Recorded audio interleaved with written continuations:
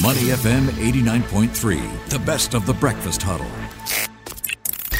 International News Review. Welcome back to our International News Review here on Saturday mornings. Joining us now, Steve Okun, Senior Advisor at McLarty Associates, and Dr. Ong Kian Ming, former Malaysian Member of Parliament. Great to have you both on today. Good morning, Steve. Good morning, Kian Ming. Morning, guys. Good morning from KL. Yes, and how is KL today, Steve? We're missing you here in the studio. I'll be back next week, but if I can't be in Singapore, I may as well be in KL. Yeah, and a bit of Elton John this week, Steve. What's the Elton John vibes about on the T-shirt? That was when I was in Los Angeles a couple of weeks ago. I got to go to his very last ever North American concert at Dodger Stadium in Los Angeles. And so I'm wearing the shirt I got at his last show ever. It was live streamed on Disney Plus, and he was amazing. And you and your family were dressed in some mighty colorful costumes, as I recall from your social media posts. But anyway, let's move on. Ken Ming, great to have you with us. Let's start off with you and the new Prime Minister, Anwar Ibrahim, has named 27, I believe, cabinet members. And give us kind of an overview. What does that team, what does that leadership look like? Is any surprises in there? Does it look like he's doing the job that he was elected to do? I think it's a diverse cabinet that's representative of the diverse country that is Malaysia. You have Malay reps at many key positions, but you also have Chinese, Indian, East Malaysian representatives. And I think it's a combination of safe hands, people who are experienced in running the country, and also some new faces with new ideas. So you have, of course, the somewhat controversial UMNO President Zahid Hamidi as the Deputy Prime Minister, but you also have representatives from Sarawak who are there. And then also from my own party, you have a young minister that's helming the Sports and Youth Ministry, Hannah Yeoh. The second time that a woman has been helming this ministry. So I think it's a good mix of different experienced hands and also new faces with new ideas. And yesterday, the Prime Minister also named 27 deputy ministers that's equally diverse as well, including some of my colleagues. Well, Dr. Ong, you said it right there. You said the word diverse many times. 4 main coalitions make up the unity government now, and there is also support from smaller coalitions. So you've got a lot of interest there from all sides of the political spectrum. How is this going to play out? How will policy get done?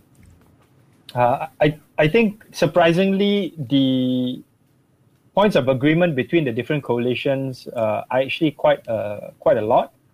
There's agreement on the need for greater decentralization to the state governments, including in Sabah and Sarawak. There's also there's a common agreement for a need for some institutional reform, including some strengthening parliament and strengthening some of our institutions. And this comes from Barisan Nasional and UMNO as well, that used to be sort of like political rivals to my coalition. So there are some progressive ideas that will be put on the table, and I hope that the new cabinet under the leadership of Anwar Ibrahim, who is known internationally as a progressive figure, would be able to execute some of these ideas and plans. We're talking with Dr. Ong Kian Ming, former Malaysian Member of Parliament, and also Steve Okun, Senior Advisor at McLarty Associates in our International News Review. Steve, I want to get your comments in a moment on this, but first I'm going to give them to Kian Ming. What does this look like for the business community? Is this the way things have unfolded the past 2 weeks, is it a good news story for Malaysian business in general and the economy there, or are there any headwinds that might be facing? Come in to you first, and then to Steve. Yeah, I think there are good news and there are also challenges. The good news is that after 1 week of some political instability because of a hung parliament, no one coalition having a majority of seats, at least we have a prime minister now who has managed to marshal enough support to have about 2/3 support in Parliament, and that will be tested in a vote of confidence that will be put on the table on the 19th of December when a special parliamentary session is announced. At the same time, I think the business community is assuaged by the fact that it is a diverse cabinet, not just a mono-ethnic cabinet, and with some familiar faces. So, for example, the former Minister of Finance under the previous 2 governments is now the minister in charge of trade and industry, my former ministry. The Minister of Finance, of course, himself is Anwar Ibrahim, who has been Minister of Finance before. So I think the economic trajectory of the country will be one that will continue to attract foreign investors and put the country on a good growth path for the business community. And Steve, over to you. What are you seeing now that you're on the ground there, and what are you hearing from your clients? Well, I think one of the big questions is can the new government attack corruption?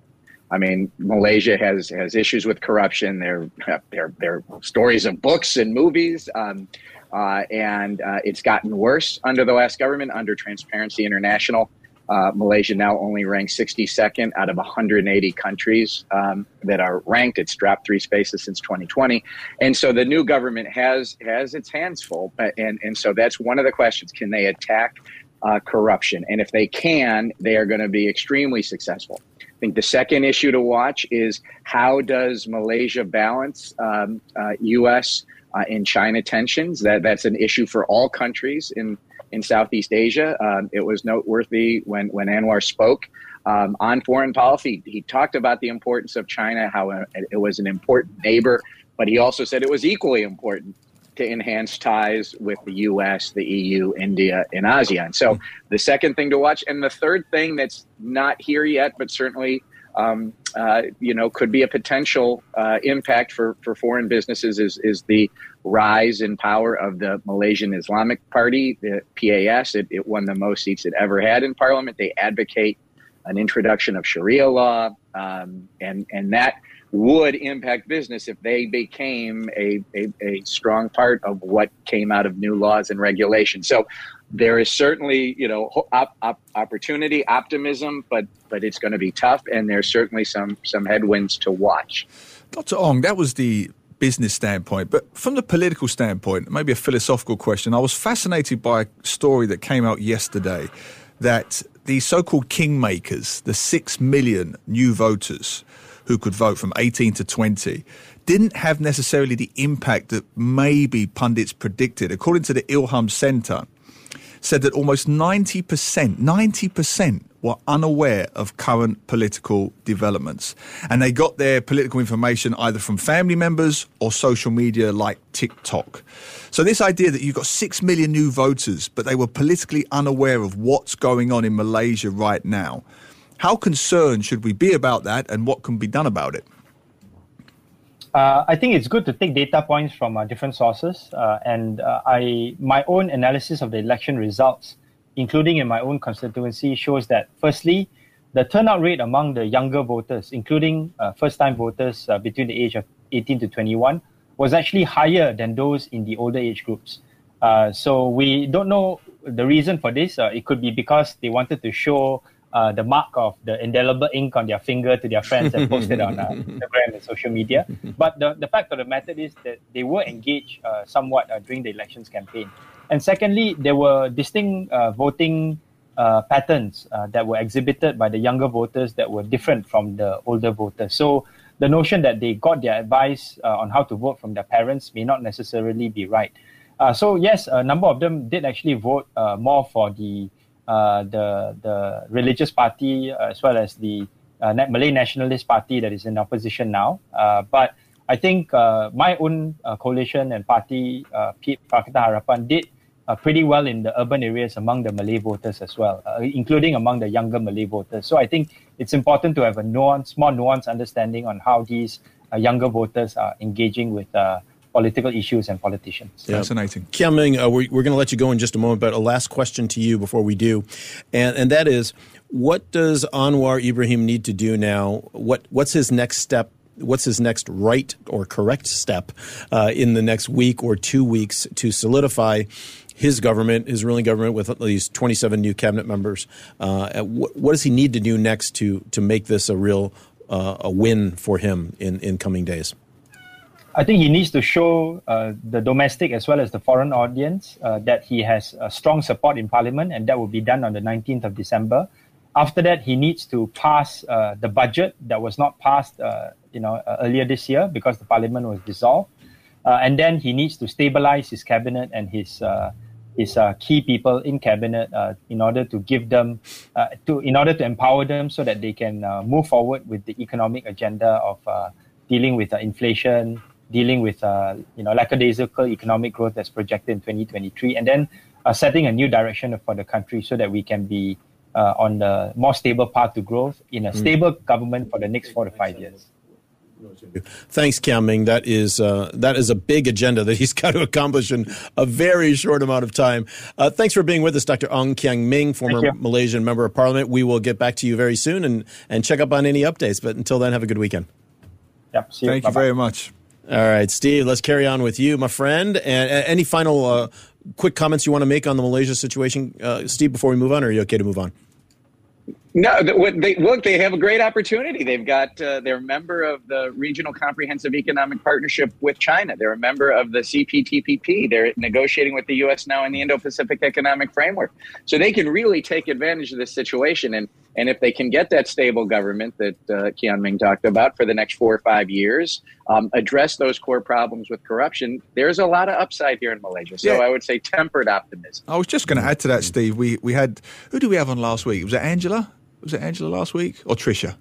Angela, that's right. And just talking to Angela and generally, there seems to be real optimism, arguably for the first time in years amongst the business community. Would that be fair? Tempered optimism. I mean, this country has a lot of issues. Corruption at the top of the list, right? And so, yeah, I mean, you're going to go in with your eyes open, but there is a light at the end of the tunnel here, and it's not an oncoming train for the first time in a while. Yeah. Steve, let's move on to Indonesia and an overhaul of its criminal code just in the last couple of weeks. That is a law that will outlaw cohabitation and sex outside of marriage. And now it is filtering down, of course, causing a lot of waves across the country in a lot of different ways. Some people are very much in favor of it, and others are not. It would take place in about 3 years, or take effect in about 3 years' time. But now the tourism industry is concerned that people will be checked for their marital status if they're checking into a hotel in Bali or elsewhere. Get us up to date on just how much this has rocked that country internally and externally. Well, look, Indonesia scored an own goal, to put it in Neil's terms, right? When it came to this new law that just passed. I mean, this law, it's a threat to privacy. It's a threat to the press. It's an overall threat to human rights, as the UN said. Maybe we're talking about would be illegal in Indonesia because it's an insult to if it's an offense to insult the president, the national flag, or state institutions. So this is a real problem for a country that was going in the right direction. And so it takes a religious approach and criminalizes conduct that may be a sin, and now it becomes illegal. So you have the morality police that are going to come into Indonesia now. So just challenges across the board with this new law that goes into effect 3 years from now. And Steve, just to add to that, from a tourism standpoint, a business tourism standpoint, how do you even enforce it on a practical, logistical level? You know, a young couple, international couple, Western couple, they go to an Indonesian island. Or an Indonesian couple. Exactly, yeah, whatever, Singaporean couple. How do you even enforce this on a day-to-day hotel level? Well, so the law bans sex outside of marriage. And the way it would get enforced is that you have to have a complaint from a parent or a child or a relative come to the police. So that is how the law would work. So it is going to be an issue if you have a foreigner and an Indonesian are sharing a hotel room in Bali, and the parent of the Indonesian files a complaint. Yes, you could go to jail for that. So there is a lot of concern. So while the Balinese hotel officials are coming out saying, well, we're not going to check to see that you have a marriage certificate before we rent you a room, it's going to have a chilling effect. There's no question about it. The newspapers in Australia have labeled this legislation the Bali bunk ban. because it applies to Indonesians and foreigners when you are going to be in Bali. Well, of course it does. I mean, Bali's a second home for most Australians. That's the go-to place for your stag parties, your hen parties, your football parties from Australia. So I can see why it would kick up a stink there. The tourism minister did come out, the Indonesian tourism minister came out this week and clarified, he said, this would not apply to foreign visitors. People and hotels will not be checking marriage licenses or whatever when people check in. But this is from the government. Now, look, the rule. No, it's not from the government. The rule's got to come out 3 years from now. So let's see. But right now, as it is commonly understood, if a tourist visits Bali, has consensual sex with an Indonesian national, it's reported to the police by the Indonesian's parent or child, that tourist could be arrested. So that is what the law says today. Now, again, it's 3 years. Let's see what the implementing regulations say. So, yeah, the hotel operator may not be checking you to see a marriage certificate when you're going and showing your passport to get your room key. But that doesn't mean you're clear. So, no, this is a real issue. It's an issue for tourism, but it's an issue for foreign businesses. Are you going to send your employees there? So certainly in a lot of concern in the LGBTQ community, because if you're not married, you're in Indonesia, what happens to you there? A lot of Indonesians don't have marriage licenses because they're from indigenous communities or they're same-sex couples. They are violating the law as it's written right now. So again, it's an own goal. Indonesia was so on the right track. Jokowi was viewed as a growing global diplomat with the work he's been doing with the U.S., China, Ukraine, Russia, hosting the G20, and then to come out with this law is just devastating. And the U.S. ambassador has spoken out on it. The UN has spoken on it. The AmCham in Indonesia has spoken out against this. So this is just the beginning of the pushback. I generally can't see, as you mentioned, it applies to foreigners rather than locals. Is that correct? It applies to locals. It applies to everyone. But this tourism minister said that it would not apply to foreign nationals. Which, on that point, but again, Steve, to your point, it's 3 years hence, so we got to see what. Yeah, it's 3 years hence, and then you're going to have all kinds of racial profiling elements involved. So someone who is from Malay descent but is Australian, how does that even work? You know, they look like a so-called Indonesian, but they happen to be Australian citizens. Are you going to ask to see their passport? I can't even see, one, how this is enforceable at any level, and secondly, so to that point, Steve, briefly, do you see a U-turn on this? I mean, 3 years hence, you've got so many bodies, local and international, the tourism board. Do you see a U-turn coming on this? Well, I mean, they tried to pass this law in 2019. It was met with huge protests in Indonesia, so it was pulled back. Then, somewhat off the radar screen, they amended a bit from the provisions that were in 2019, but not the criminal conduct when it comes to sexual relations outside of marriage and being applicable to everyone. And then it passes. So there is a strong movement towards religion in government in Indonesia. You saw it in Malaysia, although in Malaysia it's a minority party right now, and in Indonesia it's not. And when you overlay this, Neil, with the corruption that occurs in Indonesia is ranked 96th out of 180. So it's in the bottom half of the world in terms of corruption. Are people going to use this law against others for either corrupt reasons? They don't like the person and they want to get their job. They don't like this person because they're dating their daughter and they want to end the marriage. There's so much room for abuse in this law. And in a system like Indonesia, it is going to cause certainly second and third looks from tourists and from foreign businesses about are you going to go there, or are you just going to go to Phuket? Or are you going to go somewhere else for your holiday? All right, and Steve, to wrap it up briefly, you happen to be in KL, which is a massive World Cup supporting city. You've been to London, you've been to the US, so you've been to all these World Cup destinations. What's World Cup mania been like for you on the road?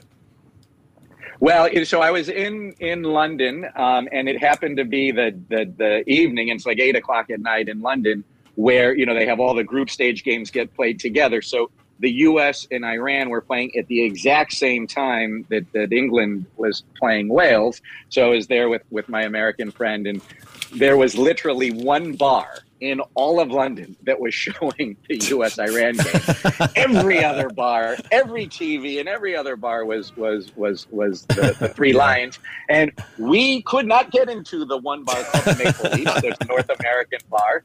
The line was out the door, and then we're trying to watch the screen through the window, and the bouncers are like, "No, you can't do that." It's so pathetic. It's so sad. In the entire city of London. Hey, Steve, one bar. Cultural imperialism, my friend. Cultural imperialism. That's one bar too many, as far as I'm concerned. You're in London. Watch England. Oh, I thought you meant the imperialism was on the London side. No. Enough Americana. Enough Americana. All right, Steve. Good stuff. I couldn't watch U.S.-Iran, which ended up being, of course, such an amazing game. And the U.S. got to where everybody expected. Ranked 16th in the world, got to the 16th. Now people are going to expect more next year, especially with the host year. But so Neil, I don't know. You seem pretty pessimistic on your team. I am. France all the way. Vive la France. All right, Steve. We're going to leave it there. Thanks for joining us today from KL, and thanks for also inviting Kian Ming to come on. Appreciate you doing that with him today. Great to see you. We'll see you back in the studio next week. See you in the studio next week. Looking forward to it. Bye-bye. Thanks, Steve. Bye-bye. To listen to more great interviews, download our podcasts at moneyfm893.sg or download our audio app. That's AWEDIO. Available on Google Play or the App Store.